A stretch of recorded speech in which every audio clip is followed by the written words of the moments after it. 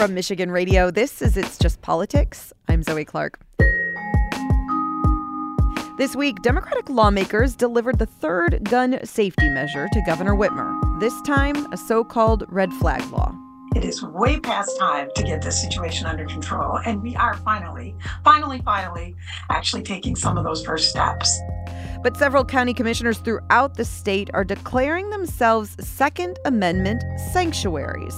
And at least one county sheriff has said he'll avoid enforcement of any red flag laws. That's it. I'm not talking anymore on this particular issue. That's how I feel. Those are the issues that I have with this particular law. There's actually more, but you get the idea. And that's why I feel it's unconstitutional. We're seizing somebody's property before there is a hearing.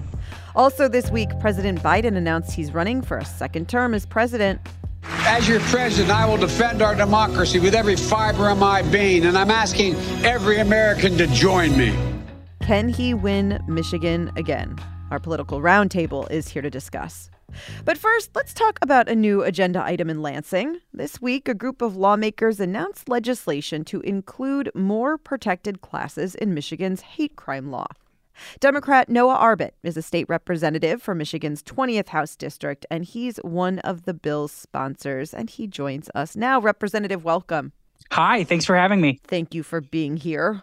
What is the law surrounding hate crimes in Michigan right now? So Michigan's current law is called the Ethnic Intimidation Statute. And, it's really interesting because it doesn't even mention ethnicity. So it goes to show you how shoddily the law was written. It was passed in 1988 and hasn't been amended even once in 35 years, which was 7 years before I was born. So amidst this rise of hate crimes that we have seen in the state of Michigan, as well as across the country, it's really important that we are rising to meet that challenge and ensure that Michigan is not just is a national leader on hate crimes prevention, intervention, and response. And that is exactly what this legislation aims to achieve. Well, how would this package of bills change that? What would these measures now do?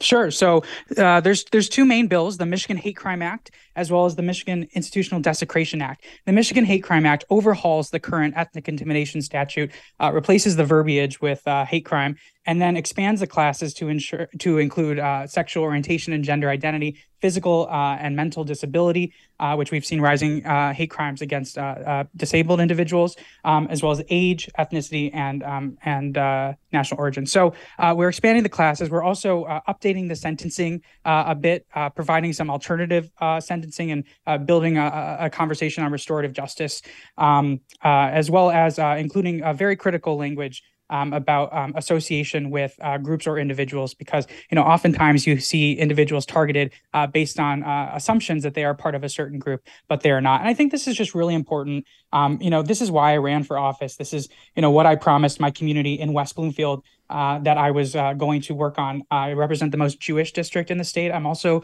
gay, and the Jewish and LGBTQ communities, as well as the Black and Asian communities in this state and across the country, have been particularly targeted in the rise of hate crimes that we have seen. And my colleagues, Representative Christian Grant, the first Black woman to represent the west side of Michigan in the House, as well as Representative Ranjiv Puri, who is Sikh American, representing Canton.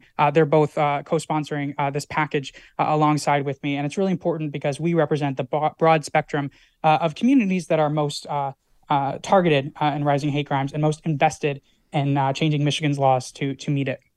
Have you had any conversations with Republicans, on the other side of the aisle about whether or not, if these make it, to the floor of both the House and Senate, if you might see some bipartisan votes? Well, I'll tell you this. The first thing that we had to do was draft the legislation and introduce it, which we just did. I've been working on this legislation since before I was even elected, and working with the Attorney General, who has been amazing. And her entire career has been focused on hate and discrimination and countering that. But I will move heaven and earth to make sure that these bills get 56 or more votes in the House and 20 or more votes in the Senate. And I welcome Republican support, and we'll move heaven and earth to make that happen, because this is not should not be a partisan issue. And I think I also want to just stipulate basic fact, like hate crimes. The reason why hate crimes are carved out in Michigan law and in other states as well is because hate crimes and hate violence is terroristic in nature. There's never just one victim of a hate crime, an entire community is victimized too, because hate crimes tell an individual and individuals who share a victim's identity or community, people like you don't belong here. People like you aren't welcome here. And people like you will not be safe. And it's really important that, we're planting a stake in the ground and saying, Michigan will not tolerate hate violence anywhere in this state. And that's what this legislation aims to do. Representative, finally, I know that there are federal hate crime laws. Explain how this is different and why needed in the state if there's already federal laws that protect groups of people. Well, there's also, federal laws that criminalize murder, right? We have there's a reason, we're in a federalist system. We have state laws and federal laws, and it's really important that our state laws are strong on their own and can stand on their own 2 feet. The federal government has amended and expanded hate crime laws. Congress has throughout the past 2 decades. Michigan has not done the same. Again, the Ethnic Intimidation Act was passed in 1988 and hasn't been amended even once. Our legal architecture just is so outdated and ill-equipped to contend with the rise of hate crimes that we have seen, and leaving our communities unprotected and unable to seek justice and accountability. Look, we all know we cannot write a bill that's going to get rid of anti-Semitism, anti-Black racism, anti-Asian racism, Islamophobia, transphobia, or homophobia. What we can do is improve Michigan's tools to respond, pursue justice and accountability, and ameliorate hate violence in the state. And that's what we're aiming to do. That's Democrat Noah Arbit. He is state representative for Michigan's 20th House District, one of the bill sponsors to expand legislation to include more protected classes in Michigan's hate crime law. Representative, thank you so much for your time. Sure. Thank you so much.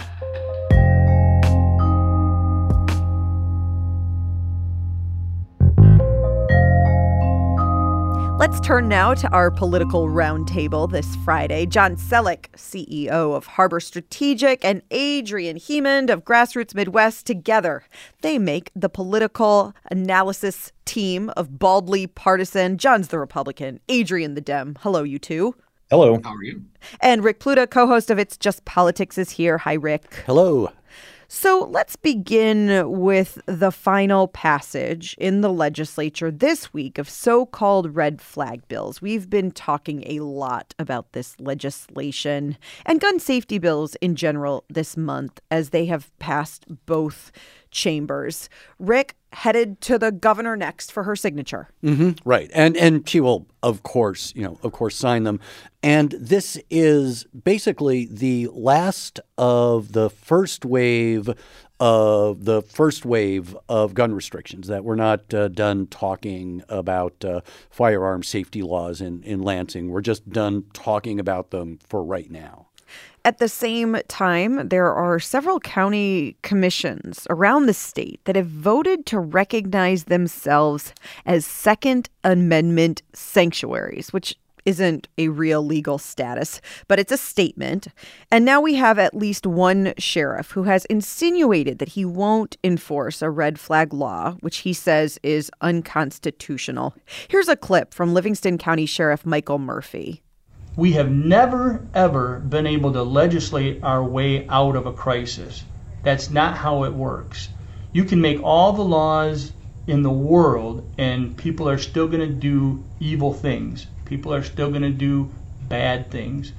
And I can't think of a time, and I know that a lot of people have pointed to MSU and Oxford as reasons for the fact that this red flags laws need to be in place.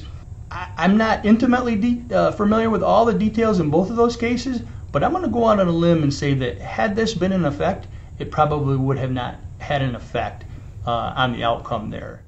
John, what does this tell you about where some conservatives are on the politics of gun safety?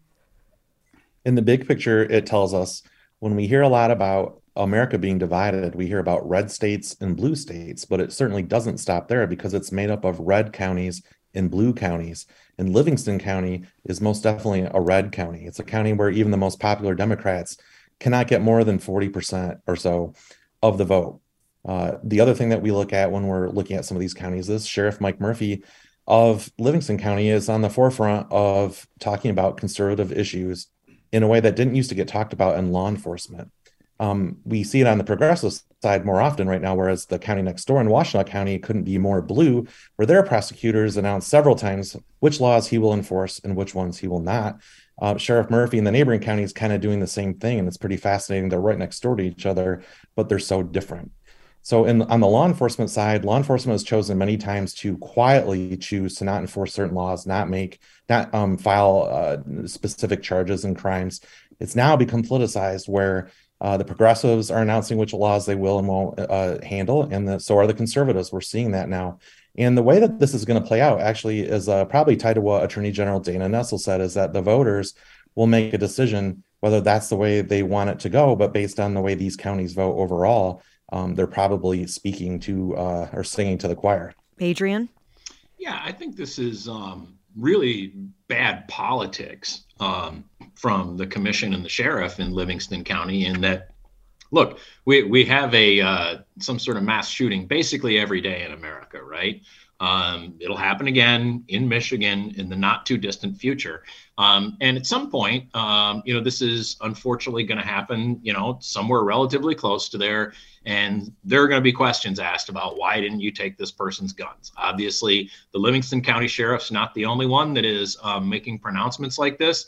We've seen stuff like this in other states, even in places like Florida, where Governor DeSantis signed a red flag law, where we've had sheriffs that said that they won't enforce it. It's very dumb politics.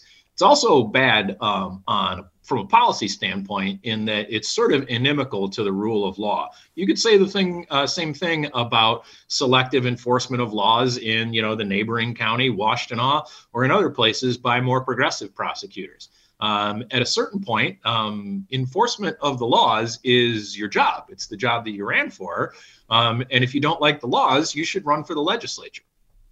I agree with that too, Adrian. I worked for 2 attorneys general, and that issue comes up a lot. But in the end, the public is expecting the laws on the books to get enforced. And so these pronouncements about the political views of which laws will be handled will therefore probably be handled by the voters in a political way in each election that comes after. Yeah, in some circles, there's sort of this interest or calling for a cacophony of enforcement, that, it's the laboratories of democracy argument that state governments vis-a-vis federal governments get to try their own things, and local governments vis-a-vis state governments will try their own things. And the democratic small d idea is that when something works, everyone will adopt it, which of course is not the way that it works at all. And when we look at the follow-up to, the state legislature and presumably Governor Whitmer signing these red flag laws, is going to be another wave of laws. And one of the things that the Democratic legislature is looking at, which is allowing local governments to opt out of the state's firearm regulation preemption law. Meantime, in the final few minutes we have here, President Joe Biden announced his re-election bid this week. And speaking of Governor Gretchen Whitmer, she was named a co-chair of the campaign. Listen, people want leaders they can trust, who have integrity, who get things done. And I really think that the Biden administration has shown that that is the brand of Joe Biden, Kamala Harris ticket. It's what they have been delivering on. They focused on culture wars, but solving problems. They'll work with anybody to get things done. And I think that's something that is really important. We saw tremendous enthusiasm from 18 to 29-year-old voters, historic high in this last election, an off-cycle election. And so I do think that young voters are fired up. They're worried about climate. They're worried about guns. They're worried about individual rights, and they're speaking with their votes. And so this president has got a body of work that he can show. He's delivered on, he lives his values, and he makes a seat at the table for anyone. And that means independent-minded or traditional Republicans who are looking at the state of the party right now and don't recognize it, I think are able to find a seat at the table with this administration, and certainly will continue to get the message out and welcome everyone who actually wants to solve problems and protect American democracy. John Selleck, you have worked on presidential campaigns. What does this role mean exactly? It's a big deal. Sometimes it's a ceremonial pick. In this case, it clearly is not. We can just see from the way they interact and the way that she was almost selected to be vice president, that President Joe Biden thinks a lot of Governor Whitmer. And he's smart. He can't do this job by himself. And clearly, with the discussion about his age, most of America has their concerns. And so he is taking advantage of younger, energetic, ambitious, and connected leading officials like Governor Whitmer to send them around to be the surrogate, to be the one that goes to the Hollywood or the Dallas or the New York City fundraiser, the one that goes off to Washington to handle the Sunday news shows, the one that's making phone calls to make sure that Michigan is all buttoned up for the Democrats. So she's going to be incredibly busy, and it's going to help her pick up even more contacts and more networking skills to use when she may at some point run for national office herself. Well, to that point, I want to turn to you, Adrian, and that is my next question. I mean, how much of this is sort of, as John's former boss, Bill Schuette, used to say, is riding for the brand versus, or, the party versus Whitmer's own brand and her future. I mean, she was, to John's point, all over national media, speaking to MSNBC this week, but really that's media also about her and the state of Michigan. I don't think that you can separate the two, right? Just if we're to play this hypothetical string out, if Governor Whitmer wants to have the Democratic nomination for president someday, riding for the brand is exactly what she should do. So I don't think that you can disentangle those two things. I think they're the same thing. I gotta say, have Rick and Zoe and have we seen a presidential announcement for reelection be so underwhelming? Every campaign standard operating procedure puts out a video. In this case, President Biden's barely scratched the surface. It came in the 24 or 48 hour news, hurricane that was caused by Don Lemon and Tucker Carlson losing their jobs. And we hardly heard a thing about it. I thought that was a pretty interesting development on that front. Well, it was no surprise. And there are just so many things that are unique about this presidential cycle. Like, hey, why not? But circling back to, the Whitmer, playing such a high profile role, that it's not just on, her own personal professional trajectory, but this star power that she brings to the political scene also has policy implications, that she is one of the national spokespeople for abortion rights, for example, that, there are a lot of policy initiatives that she and progressives in the Democratic Party are interested in moving, that having her on board helps make them more viable options. I could literally speak to you three for hours more. In fact, I think probably the four of us have in the past, but we will have to leave it there for now. That was Rick Pluta, co-host of It's Just Politics and senior Capitol correspondent for the Michigan Public Radio Network, John Selleck of Harbor Strategic, and Adrian Hammond of Grassroots Midwest. Hey, you three, thanks so much. Thank you. Thank you. And that is It's Just Politics for today. Find the It's Just Politics podcast wherever you get your podcasts from. I am Zoe Clark. Hey, hope you have a fabulous weekend. Let's talk again next week.